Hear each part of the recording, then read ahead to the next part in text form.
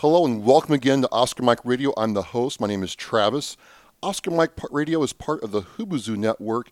You can find out more on hubazoo.com. And if you're watching this right now, it's March 17th, it's St. Patrick's Day, which is why I'm in green. Yay. But also, a lot of firsts here. First of all, I think it's the first show that's dropped on St. Paddy's Day. But also, I have my first Irish guest, bona fide from Ireland, Amanda, who is the founder of the Irish Angel nonprofit. Welcome to Oscar Mike Radio. Thank you so much. It's great to be here with you. It was great to get all this going. It's amazing that we're even talking. I want to give a big shout out to Mike Damon, aka the Godfather, for the introduction. And here we are. And for those of you that don't know, Amanda founded a nonprofit starting in Ireland, but now is in the U.S. to help law enforcement, first responders, and our military. And I'm just happy to have you here. Delighted to be here. And you're here now. Now, why did you come to the United States like right now? Because there's a lot going on. What are you trying to do in the U.S. right now? Now more than ever, I think, is when we're needed. There's so much going on, so much negativity, so much, lack of support that's out there right now. And people are struggling. They're struggling with mental health, PTS, and addiction. And it's an ongoing battle, and it's something that we need to try and help combat. I know we're only a tiny fish in a very big pond, but I mean, that if you flap around enough, you may have that ripple effect, right? And you'll reach many. That's the thing I like about Ireland. I've met some Irish through my work, and it's a small country, but it's made a huge impact in the world. Massive impact. I find that fascinating because we are tiny. Like we're probably not even the size of one of your states. So you got to beat Rhode Island and Delaware. So probably, but so I think we fit into Texas 4.5 times, nearly 5 times. When you think of it, it's incredible. There's Irish absolutely everywhere, everywhere. And I love the fact, it's very funny to see in the United States, people, even if they've 1% Irish, they know their stuff. Like they know the history of Ireland, they know their heritage, they know their background and everything else, and they cling on to that. And I think it's really nice, really nice. I think there's a lot in common with like the Irish and in the military, Irish and and me. You are that small fish in the pond, but you're trying to do so much. And so for everybody out there, what is really the mission of Irish Angel as it relates to law enforcement? We want to educate people about, it's not just educating those who are in service, it's educating the public as well. I think this misconception between the public and particularly law enforcement, right? What military has to do, the job they have to do. They're always going to be heroes, okay? So is first responders. But when it's law enforcement, it's a very different beast. It's like, you have the public there is public that doesn't support.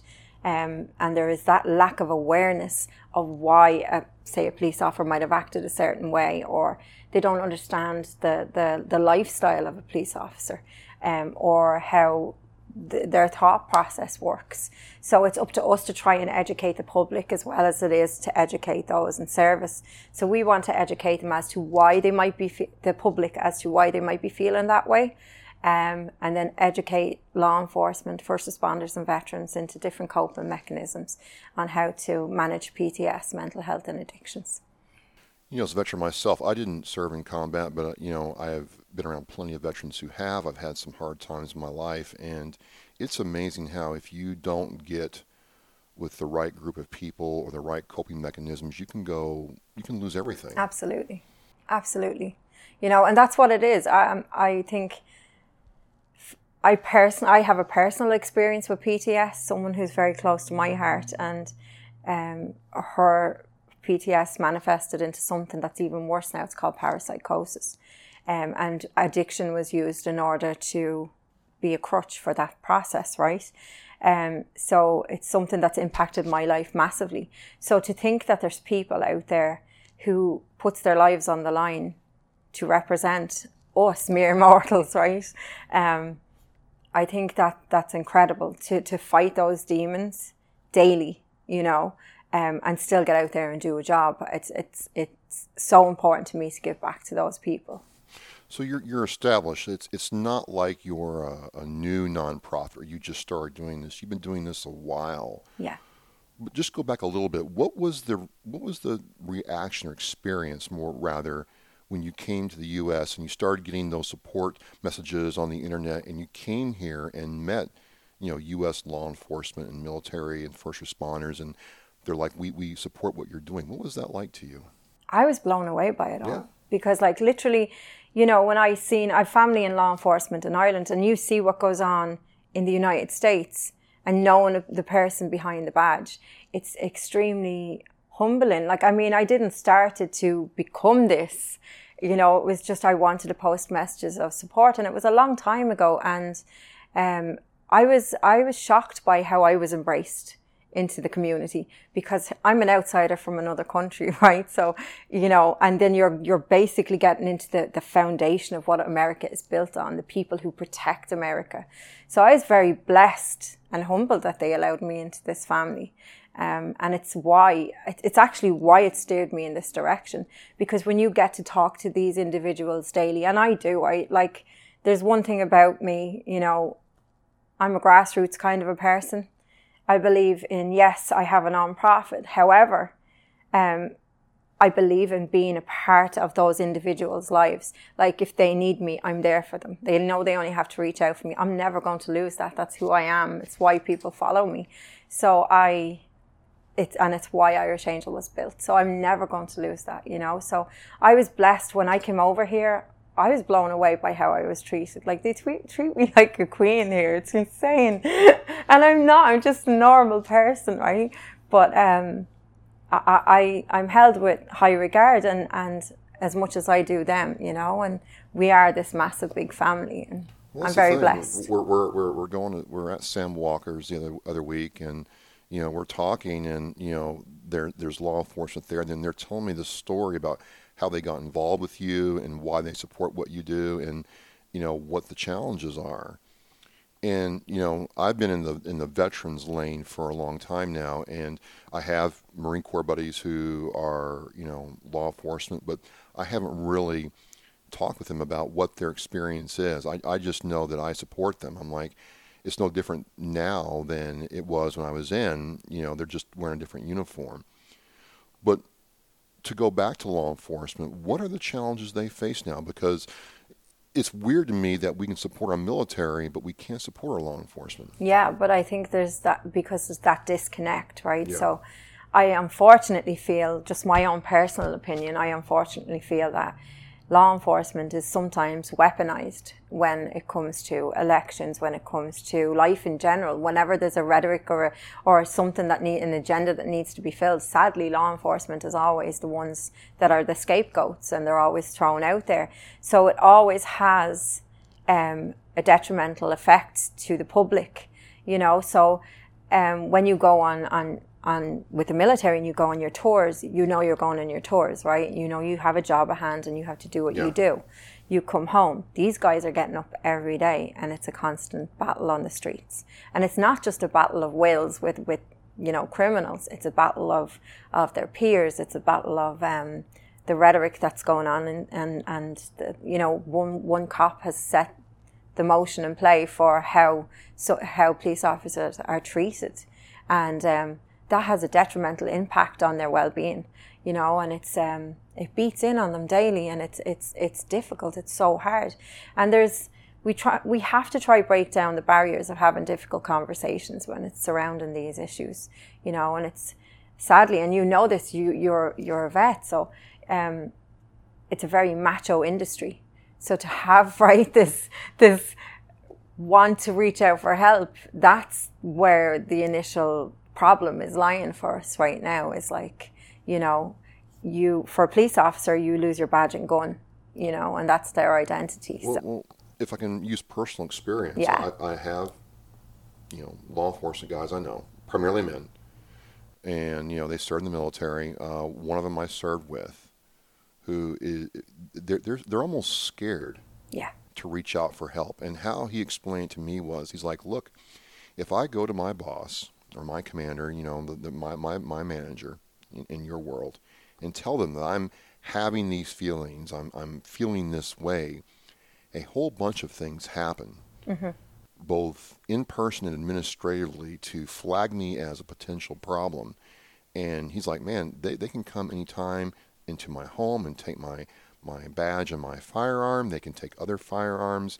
I can be put on desk duty, and I'm branded instantly as somebody who's not reliable when I'm just trying to do the smart thing and get help. Yeah. And do you find that a lot? Yes. Really? It is a massive thing, which is why we're trying to change the culture, right? So there's a massive culture within leadership. When you start to become a police officer through the academies, if we could get the culture to change at the exact same time, like through leadership, as to take on board, what is actually happening, get at the root cause. So if there's a critical incident, you allow them to decompress, right? You have the people there at hand that can help them, the peer-to-peer support, that they have people to talk to, that there's there's not going to be any comeback on them reaching out for help. But they need that help straight away, We have to try and stop it before it starts. And the thing about PTS and mental health is it can sometimes, for a lot of people, it might not hit you straight away. It might be something that's way down the road, right? So it could be 2 years, 3 years down the road. But all of that just piles up. It's like an onion, right? It has loads of layers and it just keeps piling up.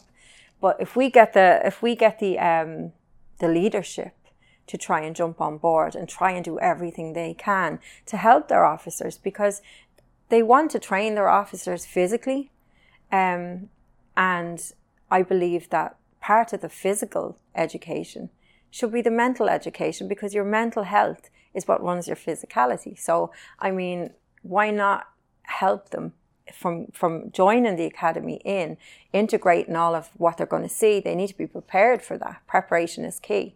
But for those who are going through it, that they're allowed to express themselves without the harsh realities of they're going to have their badge and gun taken. Well, that's the thing. A couple of them have told me that, the physical training, wasn't as bad as the military, or sometimes just the same way, but there was that emphasis on peak physical conditioning, but no real idea of how to deal with what they're going to deal with. Right. And, we go out in the field for 4 to 6 weeks at a time. They're doing this every day, and he's like, it's just hard to unplug from there, and I don't want to bring it home to my family. And that's the other thing I kind of want to talk to you about is they're supporting the officer, but is there a component of Irish Angel that has a family component? There is indeed. Really? Because okay. I do believe that I've been that family. So I do believe that the families, it's not even about how they're feeling. Well, it is obviously about how they're feeling. But say, for instance, you're a police officer or a veteran or whatever that's after going through your transition of wellness. You're no longer that individual that you were for all of those years, where you would lash out at home, or you would drink or whatever. And that's something that attributed to your lifestyle and your family's lifestyle. So it became a part of their lives.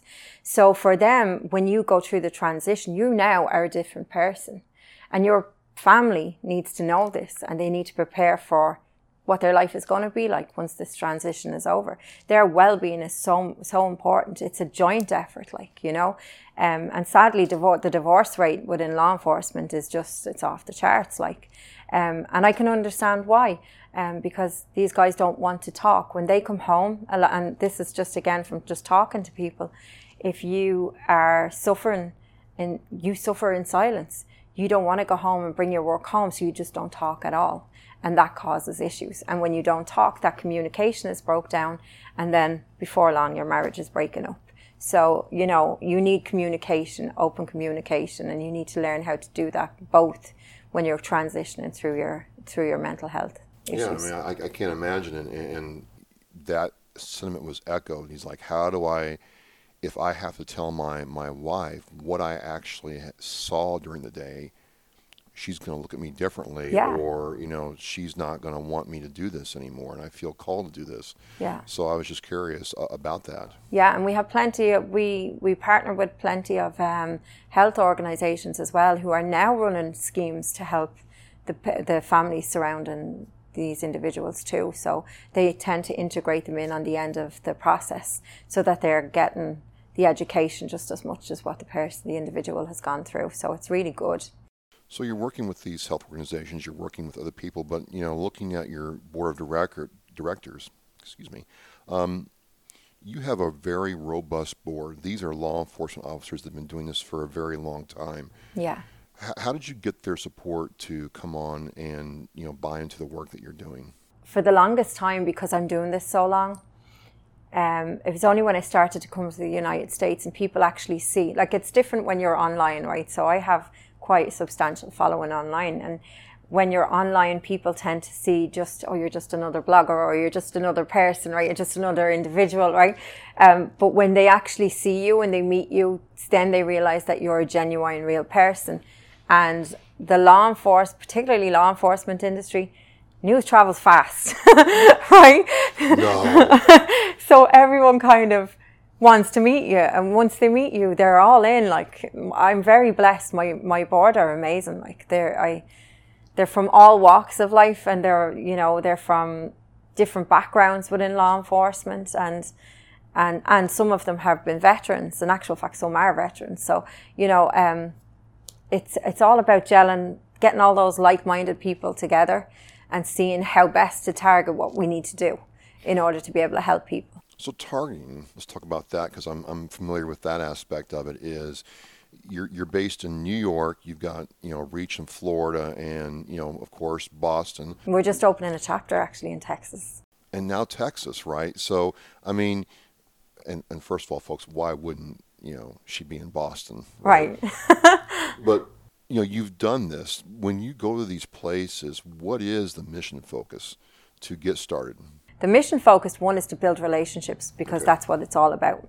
If you don't have good, solid relationships and you don't have trust, then you're done. You're done for, right? So that's a massive thing for me.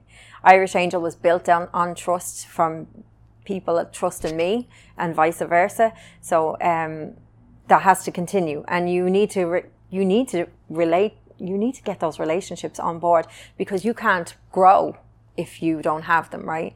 But those relationships are so important, because they're the ones that can help you raise the funds that you need to raise in order to be able to help these individuals.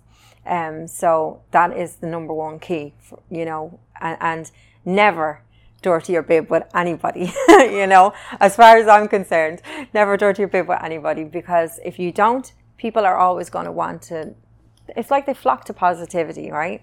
So you need to remain positive and focused on at the job in hand.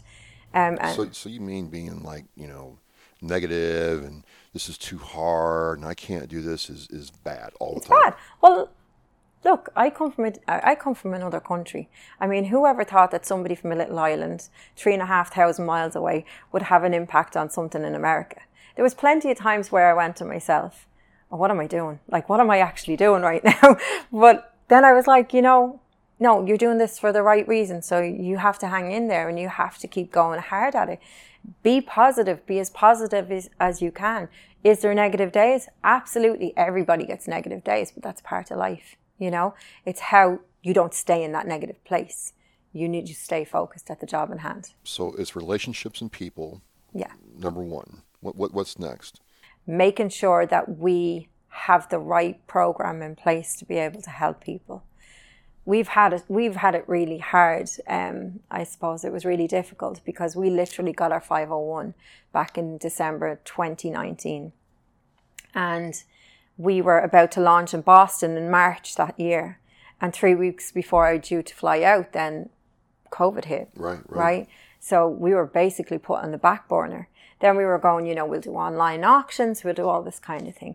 Then all the badness happened with Black Lives Matter and Antifa and everything else, and the burning down of businesses. So businesses no longer wanted to invest in you because not for that they didn't believe in your cause, but that they were afraid for what was going to happen to their business if they were seen to associate with somebody who associates with law enforcement. So it was a very difficult time for us. So we had to sit back and try and evaluate how we were going to move forward. We wrote it out, and thankfully here we are, and we're doing really well now, really well. So you came to Boston, and actually, if I may, you were supposed to, we technically weren't supposed to be talking right now. I know, right? Like, this wasn't supposed to even happen. If it was going to happen, it wasn't going to be now. It was going to be in a very compressed time frame, maybe over Zoom. I'm very happy we're here. But it just made me think, okay, did the mission parameters change, to use military speak, that said, you know what, I need to be in Boston for a little while longer before I go on to the next. I do. Yeah. Yeah. The support I have here in Boston is just, it's phenomenal. And in actual fact, we're having a conference, a 3-day conference in September. So it's very important that I'm here to try and get the ball rolling on all of that kind of stuff. So, and again, getting out and meeting the sponsors and the people who invest in us and the people who are helping us, that's, again, as I said, it's very important to have those relationships. But, and it's also very important to get out and meet the people that it impacts. Like after today with yourself, I'm meeting with some of the parents who have lost their children through suicide. So, it's very important that you have a clear understanding of what's actually going on. Everything from needing help, what goes on in family life, to if suicide has happened, what happens to the families. Irish Angel has a massive umbrella that all of these little chapters need to be filled in order for us to create a mission that can help. We want to be able to help as many people as we can, whether it's through education, whether it is through funding, or whatever the case may be. That's the one thing I did. I did about a year's research here, where I went around facilities finding out exactly what was needed for law enforcement and first responders and veterans. And I was like, does insurance cover the cost of everything? Insurance doesn't cover the cost of everything. No. And sometimes, these places these facilities are amazing, but they run scholarship schemes that helps people. But the transportation fees is not included in it. And then sometimes they only have a certain allocation of scholarship schemes. So I was like, right, this is where we need to be at. We need to be able to physically help as well as educate these people. So we create funds that we can send people for treatment. And that's really important because we want to give everybody a fighting chance for to get help, So you've been doing this for a while. I mean, 2019 is when your 501c3 launched, but well before that, you were extremely active with law enforcement online where you were. You're able to do things in person again, and it was great meeting some of the people supporting you the other night. As you go through your I'm going to call it your 2022 Q1 tour, what is next? Can you talk about the September event that's happening here? Yeah, well, I can talk about it a little bit, but it's a 3-day event. Yeah. It will be in the Burlington Marriott, and it's basically to educate. I suppose it's a little bit like our website. So the website is pretty much surrounded about what people go through, how they reached out for help, having the resources available, the same as what we will do for the conference. So we'll have people come and talk about their issues, what they felt could have been implemented through the departments, have the resources come out and talk about different programs that they can implement, implement through the training, and then have other training options because PTS is so complex. So you can get second degree trauma basically from just interrogating somebody. So we want to help retrain that. So we want to bring as much to the table as possible to be able to help those leaders bring some fresh new ideas to be able to help those in their departments, because that's what's needed, You need to get to the root cause of it and be able to help them progress in a positive manner, Just to go back a bit, when that person reaches out for help, yeah, Have you ever had anybody, law enforcement, veteran, or both, tell you what it's like when they've reached out for help and couldn't get it? Yes. Yeah. Tell me about that.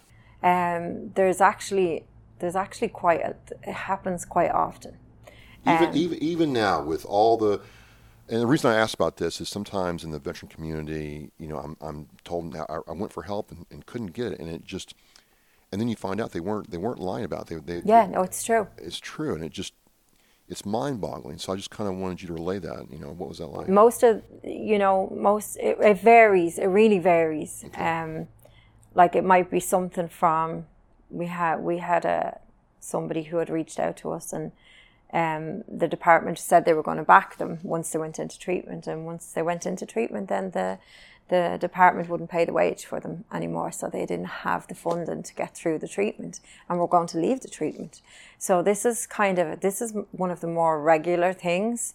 But then you have people who, in actual fact, one of our people who's going to talk at the conference is a guy called Jason Scheckler. He is a phenomenal guy. He was a police officer in Phoenix.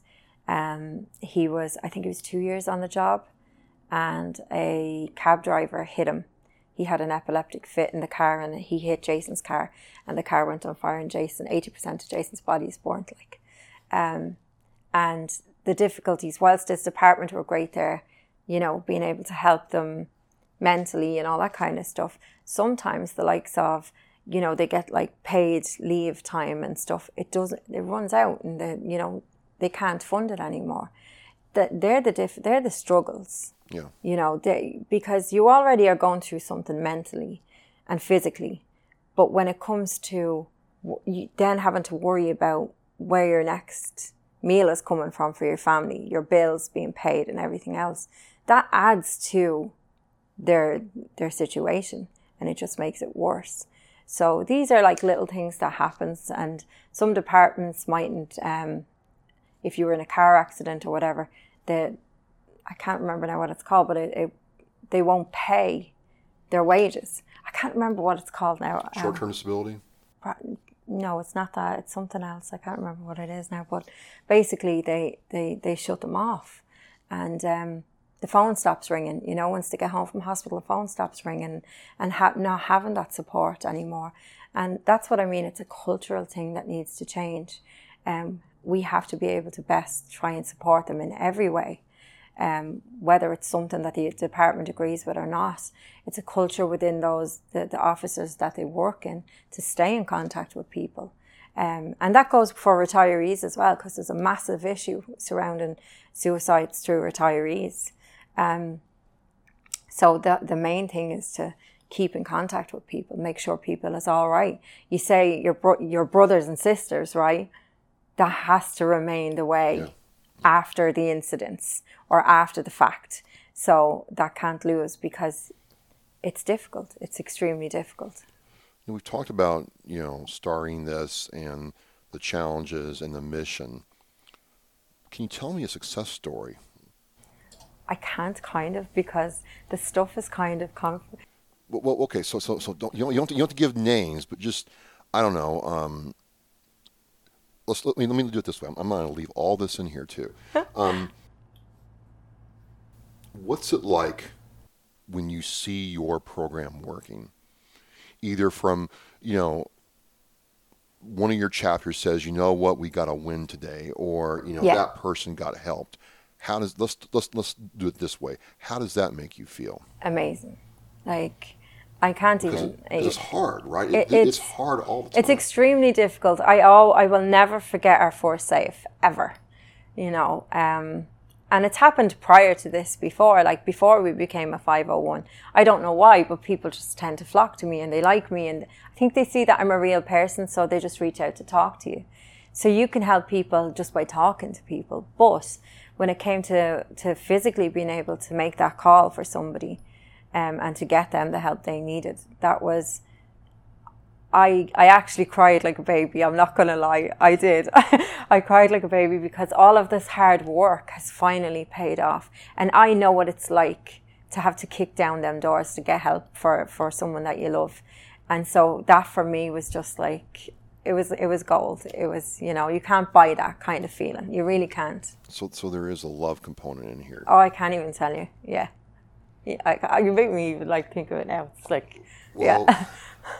I'll tell you what I feel about love afterwards. Anyway, it's just on a good day, it's difficult. On a hard day, it can be impossible. But I think, you know, from talking to other law enforcement and to people that I met the other night at Sam Walker's, was it's worth it. It's 100% worth all the effort. So you have this amazing organization that is, you know, international with this huge reach. How can people help? They can donate to us or they can volunteer to us, you know, because trust me, like the more people we have on board to be able to help us, the better it is, the more people that we can actually help. You know, that's the be all and end all, for to be able to accept that call to say, yes, we can financially help somebody. It's extremely important, because believe it not, it actually does happen so much that people can't afford it. When addiction is involved or mental health is involved, your bills go by the wayside, or, you know, you're just not in that mindset, and before you know it, you've spiraled out of control. So being able to do that for people is just, it's the best thing. So financially, businesses to donate their products, anything, because we can auction them off, we can raffle them off, we can use the money wisely to be able to educate people and to be able to send them for the treatment. It's really important. Amazing. Well, again, I am Travis, the host of Oscar Mike Radio. I am with Amanda, aka the Irish Angel. That's her call sign. And we're talking about her nonprofit and the work she's done. And again, thank you to Marine Corps veteran Mike Damon, aka the Godfather, for the introduction. You know, as we close down, Amanda, you know, I go back to veterans just for a minute, and, you know, a lot of veterans and people tell me, well, I can't. Mm-hmm. You know, I'm not big enough, or I don't have a huge budget. I don't have that, you know, no, I can't. But you did. And so to close us down, I kind of want to, you know, understand, when did you say, you know what, I don't care how hard it is, how difficult it is, I'm going to do it? Because I think a lot of people get so hung up on the fact that they can't do something that they don't understand how powerful they actually are. I know, this is the thing. And there, like I said, there's been many times where I said I can't do it, right? Right. But again, going back to relationships, those relationships that you build, surrounding yourself with positive people that can lift you up when you are down. And I know it's cliche, but it's the truth.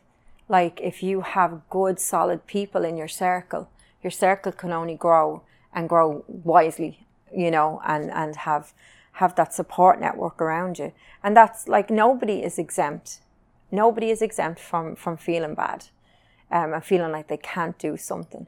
But if I can do it from over there, right, and not even be in the veteran community or be in law enforcement, then anybody can do it. You just have to believe in yourself, right? Well, not to be cliche, but it just sounds Irish. well, think about it. Think about how many people. I mean, I just, you know, over the years, I'll tell you a personal side of this. I'm a big fan of the Enya. Right. I'm a huge fan of hers for a long time, like long time, back with Clannad and all that. And love Clannad. Right? And you know, her music has been there for me through some good times and bad times. Yeah. And then you start going down the spiral of, you know, what's around Ireland, and you meet a couple people that you work with who are from Ireland. And it just goes to show me that, you know, you can be small, but you can have a big, huge impact if you just believe in what you do and don't care what people think. I don't care what people think. I actually don't. I really don't.